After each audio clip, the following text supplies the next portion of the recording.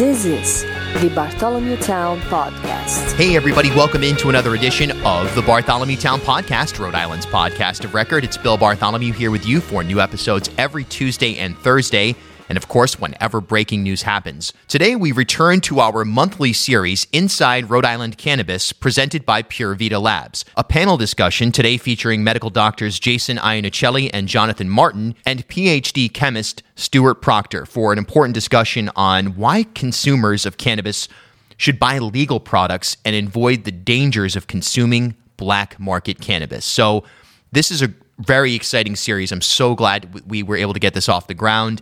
And your feedback has just been awesome. I got a ton of messages after episode 1 of this. Tyson writes, "This was the most educated conversation about cannabis that I've ever listened to." Yeah. You know, I totally agree. I mean, these guys really understand the acute issue at hand here, which is on the analytical testing, on the labeling side of things, on the practical implications of this industry in both a medical context and, as we're seeing here in Rhode Island with legislation that seems like it actually has a chance to get through, recreational cannabis. Sue writes, "It's great to know that we have 2 local doctors here in Rhode Island that are on the forefront of cannabis analysis and labeling. It's totally irresponsible to have patients taking prescribed drugs along with cannabis derivatives of unknown strength. Since cannabis is dispensed from independent facilities, not pharmacies, the pharmacists I spoke with told me that they only knew if patients were taking medical cannabis if the patient elected to tell them. I hope that this situation has changed." So let's be honest, there's a lot of curiosity and a lot of confusion in this space, which is rapidly becoming mainstream. And we want to be on the forefront of bringing you that information on a regular basis here on B-Town. Remember, you can support the independent journalism, entertainment, analysis, and opinion that B-Town is known for by simply heading to patreon.com/BartholomewTown or just click the support link wherever you're listening. For as little as $3 per month, you can help to sustain this independent program. And while you're at it, go ahead and leave a rating and review and follow the podcast wherever you like to listen. Do you know what's in your cannabis? Recreational use legalization is on the horizon, and consumer health is PureVita Labs' priority. If you use cannabis, choose lab-tested, legal cannabis products over unlabeled, black market products, which are likely to contain harmful contaminants. Legal products offer a safe and controlled cannabis experience. Competent testing labs are the gatekeepers to the legal cannabis industry. PureVita Labs, founded by physicians and PhD chemists, is rooted in science and built on integrity. They are committed to helping cultivators and product manufacturers deliver clean and accurately labeled cannabis products to consumers. Know what's in your cannabis, know your dose, and control your experience. Visit PureVitaLabs.com. That's PureVitalabs.com. All right, continuing our series Inside Rhode Island Cannabis presented by PureVita Labs, we get into a really important discussion today. I think it's something that all cannabis consumers, past cannabis consumers, future potential cannabis consumers probably have in the back of their mind or even wrestle with at times, particularly for those who are not medical patients, but here in Rhode Island, where there is a thriving black market in this industry writ large. And the focus today is why cannabis consumers should buy legal products and the dangers of consuming black market cannabis. So, gentlemen, again, welcome. If you could each introduce yourself to the audience, and we'll get it rolling here. Sure. Dr. Jason Iannicelli with PureVita Labs, one of the co-founders. Dr. Jonathan Martin, a practicing internist in Rhode Island, also one of the co-founders. And Dr. Stuart Proctor, an analytical chemistry and co-founder. Awesome. So we have a wide, a spread of perspectives on this topic. And let's get right into it. So look, a lot of states have legalized cannabis. Just yesterday, we're taping on March 2nd. So just yesterday, Scott Slater and others introduced what looks like it may be a bill that will actually get passed here in Rhode Island to legalize recreational cannabis in the state. But a lot of states have legalized cannabis, and there are a variety of products widely available to a large proportion of the U.S. population for either medicinal or recreational consumption. And despite the relatively easy access to cannabis products on the legal market, it's estimated that nearly 80% of marijuana products are still purchased on the illicit market. Much of the driving force behind that is the higher cost of legally available products, which is largely due to overhead, the cost of production, which is imposed by regulatory standards and taxation. But why should consumers be willing to pay more for legal cannabis products? Yeah, well, first off, the black market problem is real. This is the market is really alive and well, and those numbers are staggering. But, a lot of that data comes out of the California market. We know that, especially here in the Northeast, in Massachusetts, there's still a thriving black market, as well as all the other states that are in the process of legalizing now. So it is there. It is real. And in fact, it's causing problems for the legal market. Really, there's a lot of cannabis flower being produced, and we are seeing oversupply in a lot of markets. Normally that would drive prices down, and it has in California. You can see that products that are legally available there are cheaper than products that you would buy in Massachusetts, for example. But you can only bring down the price of legal products so much. The truth is that these products are always going to be somewhat more expensive than black market products because, as you mentioned, they're more expensive to produce. These organizations, these manufacturers and growers, they've got licensing costs, all the startup costs of operation they need to recoup. You've got additional costs of actually having to package and label these products, which doesn't occur on the black market. Not only that, but you've got the lab testing. And then you've got an issue of taxation, which, you can argue what's the fair amount of taxation on these products. A lot of markets, I think initially they were sort of greedy with the taxation. But, when you take all these factors into consideration, these products are always going to be more expensive. Growing safe cannabis isn't cheap. These facilities themselves, they've got specific requirements for HVAC, special water filtration systems. All this stuff is really expensive, but it's for the benefit of the consumer from a safety standpoint.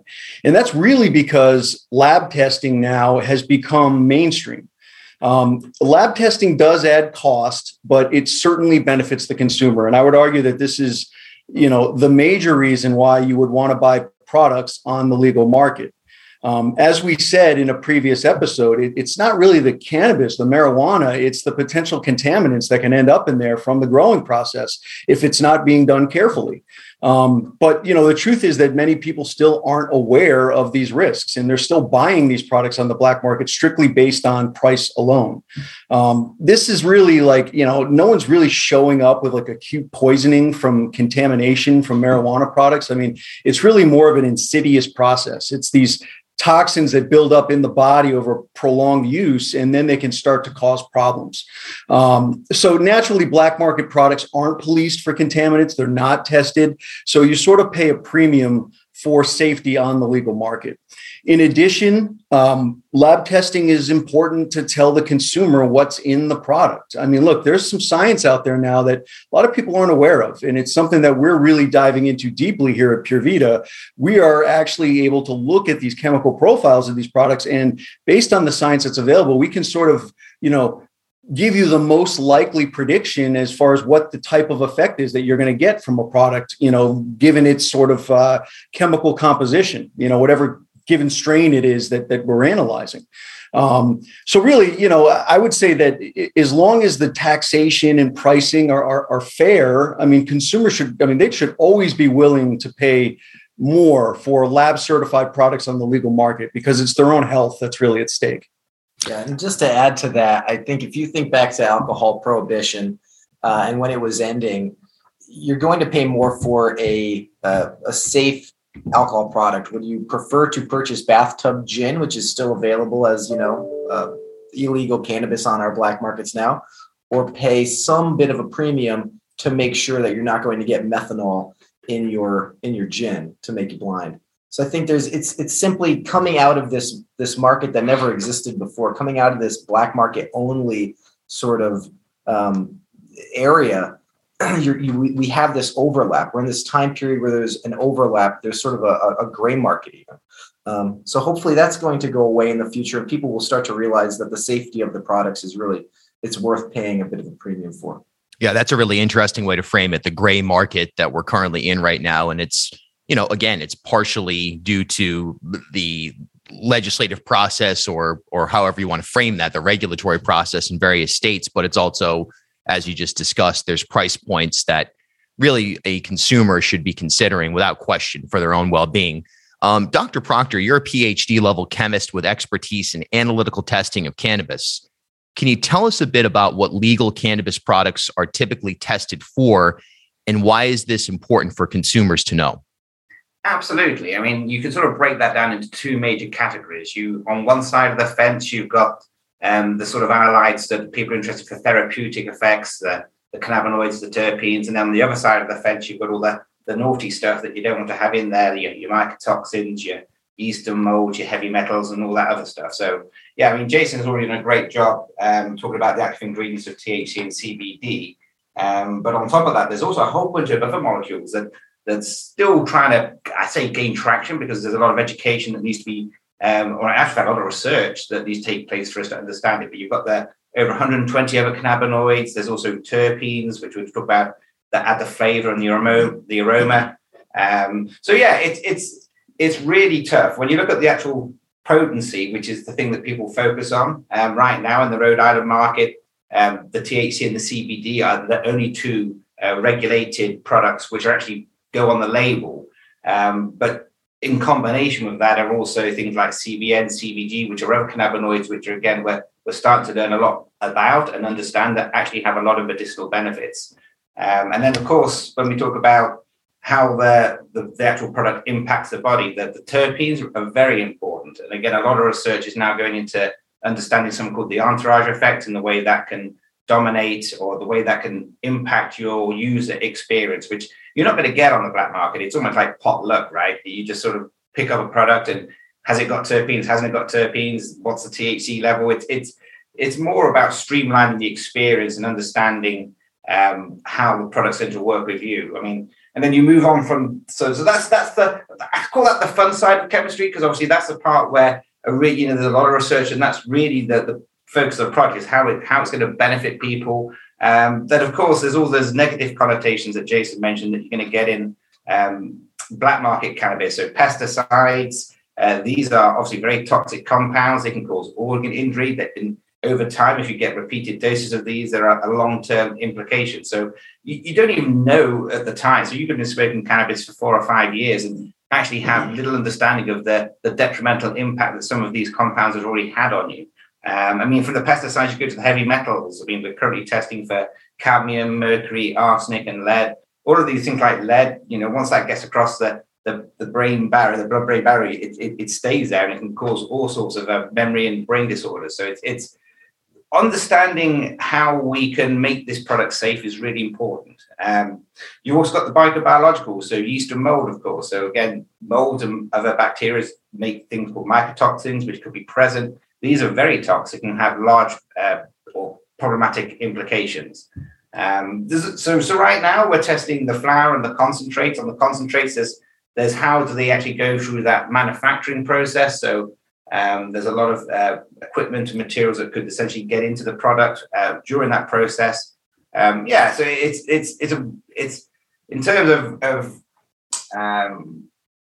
that's just the tip of the iceberg, let's call it. There's a lot more that we're trying to improve on, and realistically, the safety and the actual predominant effects are the two key areas that we're trying to work with. Yeah. So, there's the composition of the stuff that's helpful that you're looking for. And then there's making sure that all the bad stuff isn't in there. And, in general right now, I mean, we're testing for all the potency stuff that's usually required in every market. But, as Stuart said, I mean, you've got testing for pesticides, testing for toxic metals. I mean, anything that's in the soil or environment, the water source, is going to get soaked up by that plant, and it's going to be in the final product. So, bacteria and mold, and then those residual solvents. So if you're making an extract from plant matter, you're using some sort of a solvent to pull all the oil out of the plant matter. Then you have to remove the solvent to leave just the pure cannabis oil behind. And, when you're talking about hydrocarbon extraction, I mean, some of these chemicals like butane, pentane, propane, I mean, nobody wants that in their extract. You don't want to ingest it, inhale it. So again, it's very important that products undergo comprehensive testing, not just for THC and CBD potency, but you got to make sure all these toxins aren't in there. Those are the main benefits of lab testing right now in this market. Yeah, and it sort of feeds into that notion of, well, cannabis is safe, it's a safe product, so on and so forth, which is, countered by the notion that, well, there may be endless amounts of elements to whatever, whether it's flower or concentrate, that are not safe. And that leads to an obvious question, which is that in terms of legal cannabis or legal marijuana, either on the medicinal side or recreational side, is all of it tested? Inside Rhode Island Cannabis, presented by PureVita Labs on B-Town. Hey, remember to follow me on social media, Twitter, Instagram, TikTok, Facebook, even LinkedIn for daily digital content and much more. Just search for me at Bill Bartholomew. This portion of the Bartholomew Town podcast is sponsored by PureVita Labs. Visit purevitalabs.com today. Everything in Rhode Island right now that's on the shelves is not tested, actually, right? So the flower that you purchase that's available to smoke is currently tested. The edibles on the shelves, not currently tested. The vape cartridges are currently tested. Topicals, not currently tested. So it's about half of what is available on the shelves in Rhode Island currently undergoes some form of laboratory testing. The regulations that exist specify 6 main tests, and 4 of them are currently being required in Rhode Island on the products that are required to be tested. So it is not 100% of the products that can be purchased at the dispensaries that are tested by any lab, but it is bearing in on a majority of them currently. Yeah, and I would add, you got to keep in mind that this industry is in a stage of transition here. I mean, back in the early days of when it became legal for medicinal purposes, there were no requirements to test. In fact, I would argue that maybe there wasn't as much knowledge about what could potentially go wrong. Growers might kind of test for THC and CBD on their own just to appeal to consumers. But those self-test results were kind of wildly inaccurate. You weren't having, professional chemists do it in most cases. And, look, I mean, if they had enough money on hand, they would buy their own analytical equipment just to save costs so they didn't have to send this stuff out. But, we've seen the industry change. So, over the course of, the last decade or so, product safety has become a concern. I mean, people have been finding visible mold on flower. I mean, this was, early in around maybe 2015, 2016, you were seeing reports in the news of mold on products that were being bought in medicinal dispensaries. A lot of post-market investigative testing revealed that labels were inaccurate or products were contaminated. And then in 2019, it was almost like on cue, we had this vape crisis, which we can talk about, in a little bit more depth, but it really heightened the awareness for the need for regulatory testing to protect consumers. So now, the vast majority of legal markets do require independent lab testing. You're no longer allowed to test products yourself if you're a grower. Regulation is fairly mainstream just for safety reasons. And, although these regulations are very similar from state to state, they're still not standardized. The acceptable limits or thresholds of the contaminants that could be present, those are set at different levels in different states. So it is still a little bit of a smorgasbord of regulatory effort here, but, we are sort of uncovering best science practices, and hopefully we'll see more standardization as we go. Let's talk about the 2019 vape crisis. I mean, that was a heavy moment for sure in terms of the industry, and it also created an element of hysteria. There's no question about it. I mean, some people were posting chest x-rays that were just, I mean, of course, I'm not a doctor, but, you can use common sense to go, okay, well, that's not how you want a chest x-ray to look as a result of some of what we were seeing. And just the anecdotal reports that we were hearing. Simultaneously, I remember going and covering protests outside of the State House where people were screaming about, you're infringing on my rights. If there's basically any regulation on vaporizers, we're talking about these concentrate vapes that people were using more so than like the PAX vaporizers, the flower vaporizers, but it created a ton of questions. So what did the industry and cannabis consumers learn from that crisis, and what should they take away from it? It's important to understand what exactly happened there. So this kind of goes back to that. Do you want to buy bathtub gin, or do you want to buy, a nice organic distilled gin on the shelf from your liquor store. It's the same thing with vape cartridges. You can buy black market vape cartridges. God knows, you probably don't ever want to see the extraction facility that they were created in, but you can purchase them. And just like any drug that you might find purchasable on the street, people who are selling it are going to try to stretch the amount of material they have as far as possible. And they're going to use fillers to do that. And those fillers should, usually have the same consistency or appearance as the product itself. And vitamin E acetate is essentially a filler and was unfortunately used during this period of time to cut vape cartridge oil. And vitamin E acetate is not a material like polyethylene glycol or vegetable glycerin, which can be absorbed by the lungs without a lot of direct damage to the tissues. Vitamin E acetate stays in a fatty form that sticks to the interior of the lung cells. And over a period of time, which is part of the problem with many of the contaminants in cannabis, is that it is not an immediate effect, right? You don't take one hit of this vape cartridge and wind up in the emergency room. And if that were the case, we would have known exactly what this was pretty quickly. But instead, it takes a period of time. You've got to go through a cartridge. You've got to go back to the same guy and buy another cartridge and another cartridge and another cartridge. And after time, you start to develop what's called a lipophilic pneumonia in your lungs. The tissues themselves are unable to open and to accept gas exchange through them. And I'm sure Dr. Iannicelli can tell us about the radiographic sort of interpretation. When you see this on a film, it doesn't look good. It looks like clouds in your chest. But that was the reason for it. This was cost cutting, stretching material that people were selling on the streets using a filler, which turned out to be extraordinarily toxic to lung tissue.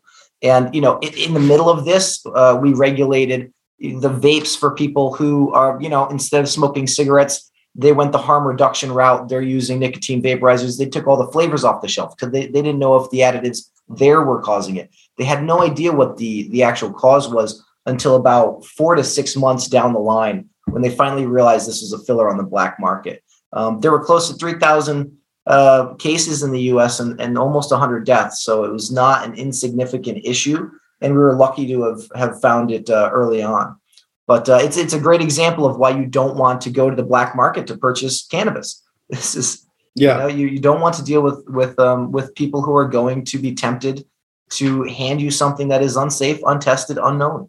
Yeah, and that is, again, the importance of having a regulatory standard. There are other reports of products available on the black market or being purchased on the black market that have been laced with other harmful drugs. So you're taking a substance like cannabis, where, there's never been a reported history of overdose death from THC, but you start lacing cannabis with fentanyl to enhance the high. And by the way, that's done intentionally by a black market producer, and the consumer doesn't know it. That fentanyl, when you inhale it, if you inhale too much, you can definitely overdose and die from fentanyl. We all know that now because of the fentanyl crisis. So these things they're happening, they're out there, and they're more likely to happen on the black market than the regulated market, and that's the important point. And it's also interesting to point out that there is another sort of market, I don't know what to call it, the gas station market, where there are some there are some products available out there that look to be legitimate. And they are sold in packages. They're sold, with some marketing, but they are synthesized chemicals that are unfortunately not illegal right now because they are fairly new chemicals. They're being synthesized in countries where there really is no regulatory standard for how people can synthesize these chemicals. And so the contaminants in those products are just as dangerous as, if not more dangerous, to be perfectly honest, than the products you could buy on the black market. Yeah, the gas station, just speaking to CBD and people buying sticks of honey or other types of, kind of products that appear to be, hey, look, I'm not feeling well today. Maybe this balm will help me, or I had a sports injury, and you're literally getting it at some Texaco station off the highway. It just doesn't seem on the surface it could possibly be good. Those products are created in manufacturing plants outside of the U.S. Where there is no regulatory standard, there is no lab testing, there is nothing. So the solvents that are used to extract the cannabinoids, if there even really are cannabinoids in them, are probably not taken out. The contaminants in those products are probably worse than the majority of black market cannabis you could buy. Wow. Scary stuff. Or if they're actually sort of manufactured synthetically, there's a lot of purification process that have to occur on the chemistry side to make sure products are safe. That you'd obviously get in a pharmaceutical grade product, but not something that's just physically synthesized from raw materials. Yeah. Super scary. Well, what are the current regulatory requirements for lab testing of medical cannabis here in Rhode Island? Yeah, there's a little bit of a story to tell here on the whole process of how the regulations they sort of came to be. As we mentioned in a previous episode, Dr. Martin and myself, we were really inundated with questions from patients that we were treating about medical marijuana. And, it really sort of drew our attention to the market locally. As things were starting to really kind of catch fire elsewhere in the country with reports of contaminated products, it was almost like astounding to me that, prior to 2019, we didn't really have any regulations for testing in place. But the Department of Health actually released a very, very well crafted, list of testing regulations for cannabis back in 2019. And in fact, when we were looking to sort of address this problem by getting a team together and raising capital to start our lab, we had eyes on that process as it was unfolding. And even Stuart can attest that, these regs have been written in a way that they are, they ensure safety and product quality better than the vast majority of markets out there. So in 2019, the Department of Health actually, had finished crafting these regulations and they were sort of, approved. The Department of Business Regulation has been tasked with enforcing them since then. But the enforcement process, at the time, we didn't have enough labs and enough capacity to test all of the medicinal cannabis that was being produced and sold in Rhode Island. So there was this big fear that, we would cause a bottleneck by enforcing regulations right from the get-go, and products wouldn't make it to patients that are really depending on them. So enforcement has really been a staged process, and the state has wanted to make sure that we had enough lab capacity to process all the necessary samples that we need to get these products to market fast enough without sacrificing quality and without, causing that bottleneck. So late in 2020, these regs, they still hadn't been enforced. We started forming a team, we raised some capital, and we started constructing a lab that would really address all of the necessary components of regulatory testing under one roof.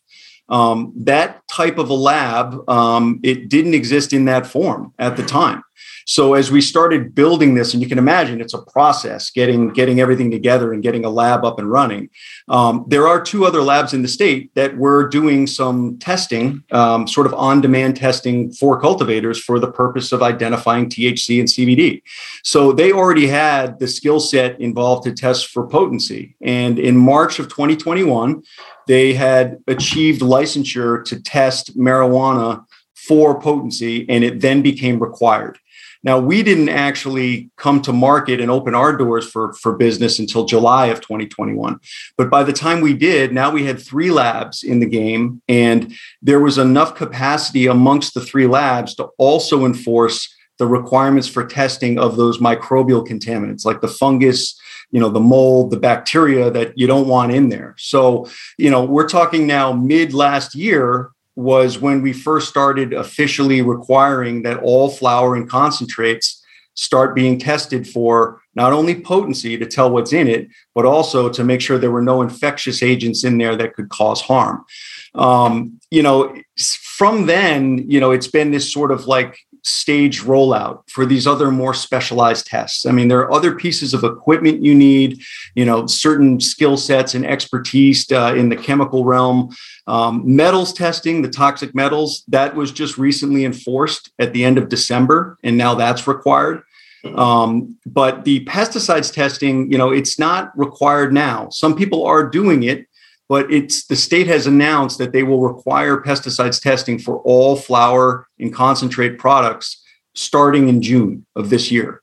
So there may be some products out there that have not been tested for pesticides. But, that being said, a lot of retail establishments and product manufacturers are trying to set themselves apart and get ahead of this in the market. And they are starting to test full panel because consumers are becoming aware of the fact that, look, hey, if this stuff is fully tested in Massachusetts, I'll just drive over there and get it. Why stay here? Why wait? Why use a product that might potentially cause me harm? So, again, it's been a little bit of a process. Stuart had mentioned residual solvents and concentrates. There still hasn't been an announcement about when those are going to be enforced. And as John said earlier, we're not actually right now testing any of those edible products like chocolates, gummy bears, cookies, you name it. That stuff actually is not tested currently unless it's done on demand. So, again, I would say that it has been a little bit of a tedious process rolling it out, but it's for a reason. It's because, we don't want to rush things and do it incorrectly. We want to make sure the capacity is there. But I will emphasize that these regulations are very, very well written. From a medical physician standpoint, from an analytical chemist standpoint, these are probably some of the best regulations that we've seen. And they really have potential to create products in Rhode Island here that are more appealing to consumers, that are more accurately labeled, and that sort of fit the bill, so that maybe if we are recreationally legal in the near future, we may see a little bit of a shift in traffic. Instead of people going out and going elsewhere to get their products, we may see people start coming in, which is a good source of tax revenue for the state. Yes. Not that I hope the feds aren't listening, but everyone knows it happens. People cross state lines with this stuff all the time. It is absolutely. It's hard to imagine there's a stakeout. The state police are staking out, the Seekonk East Providence line every day, or federal. It's just like that gray area again. That gray market almost incorporates that notion as well. You mentioned that there's 3 testing facilities here in Rhode Island. Are there enough? Is that enough for when we seem to get the green light to go to recreational cannabis here? And are those facilities currently on the same page in terms of the standards that are, the best practices and the specifics of what's happening? Sure. Yeah. There are 3 operational labs in Rhode Island. They are not all licensed to perform the same level of testing. They all have varying certifications.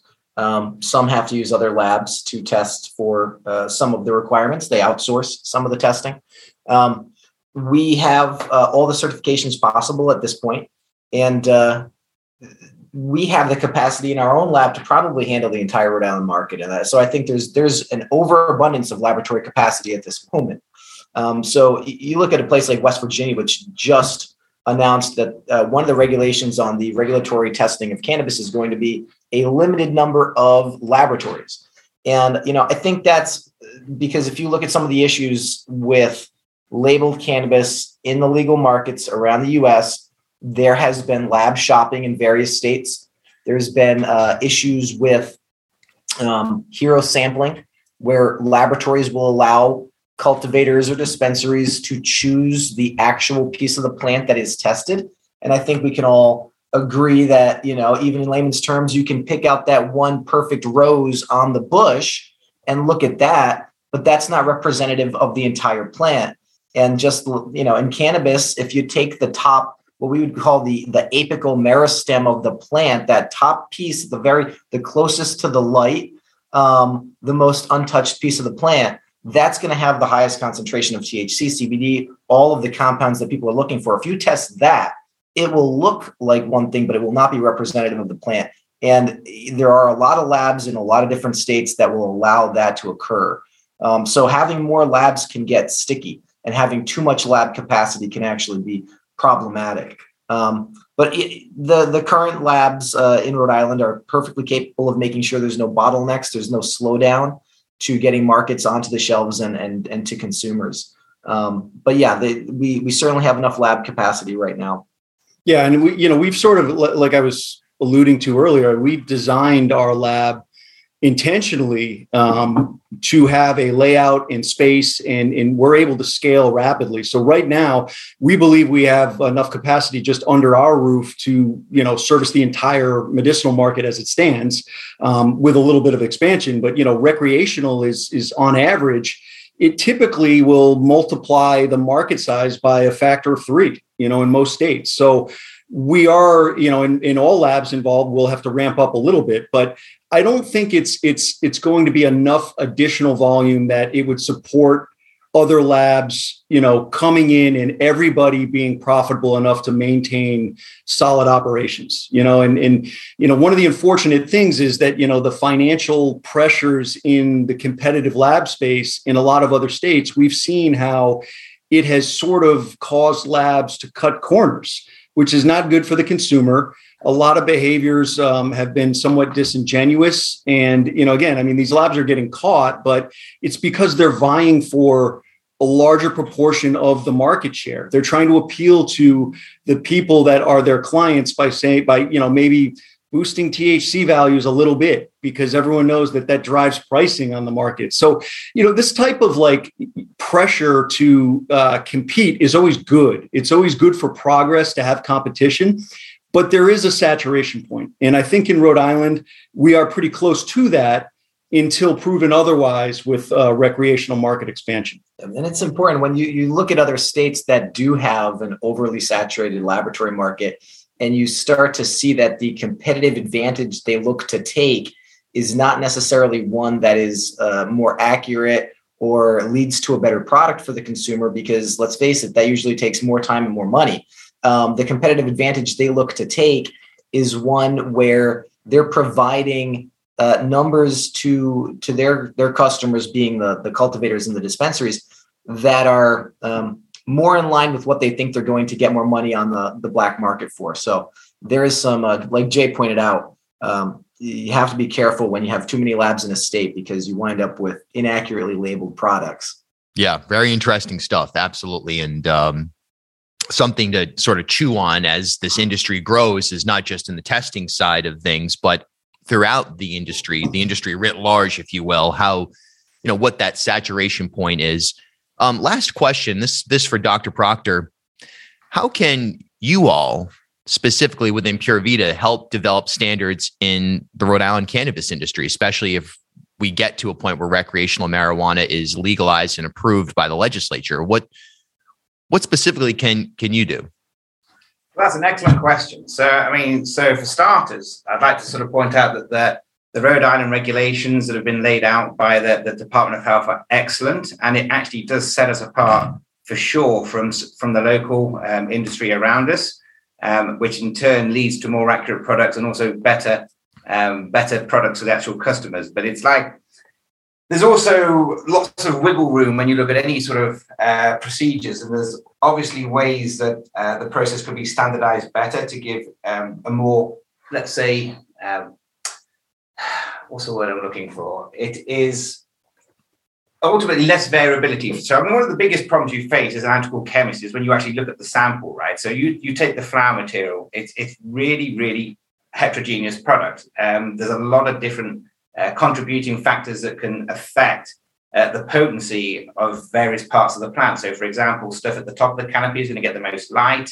That's going to basically grow and become more rich in the cannabinoids, where you have the lower regions that get less light. Even the spacing between plants can have a large impact. So when you're batching a product, how that product is batched, and is every ounce of material you take representative of the entire batch is the real trick.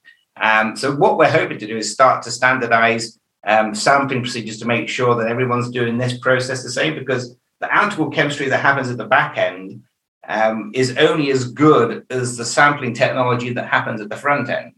And that's I would say, the biggest difference also between how the states differentiate themselves in terms of accuracy. So if you go to other markets, for example, I've heard this from many people, that, you look at labels in other states and they're much higher.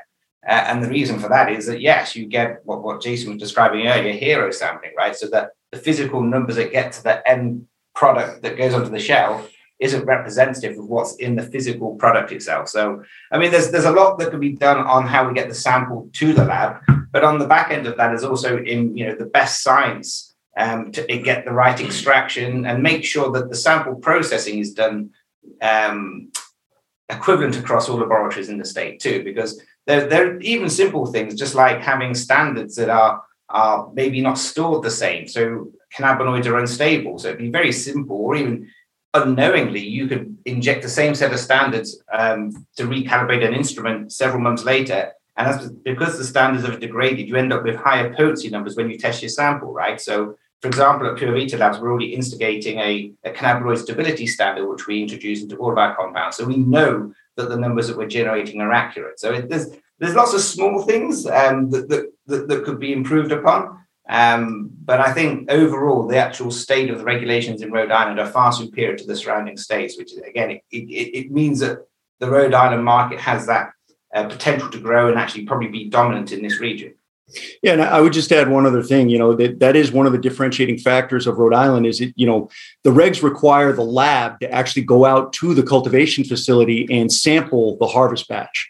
They don't allow the cultivators to drop a representative sample off at the lab. And I use representative in quotation marks for all the reasons that Stuart just said. Again, there are things that we can do to standardize. We should certainly be making progress on some of these fronts. And what Stuart was mentioning is really a calibration standard. I mean, you're setting a threshold level of, what the output of one of these expensive analytical machines is going to produce based on a standard. And if you're entering in the numerical value of potency that's written on the label for that standard, but the standard's been left out too long and it's actually less potent, now you're creating a margin of error that's going to inflate the THC potency. So using the same standard and having one that's stable, that isn't going to change over time, that's an important thing that we could be doing in the state to improve the accuracy of the labeling. Inside Rhode Island Cannabis, presented by PureVita Labs here on the Bartholomew Town Podcast. Doctors, thank you all so much. Look forward to the next one. Thank you. Rhode Island's podcast of record, B-Town.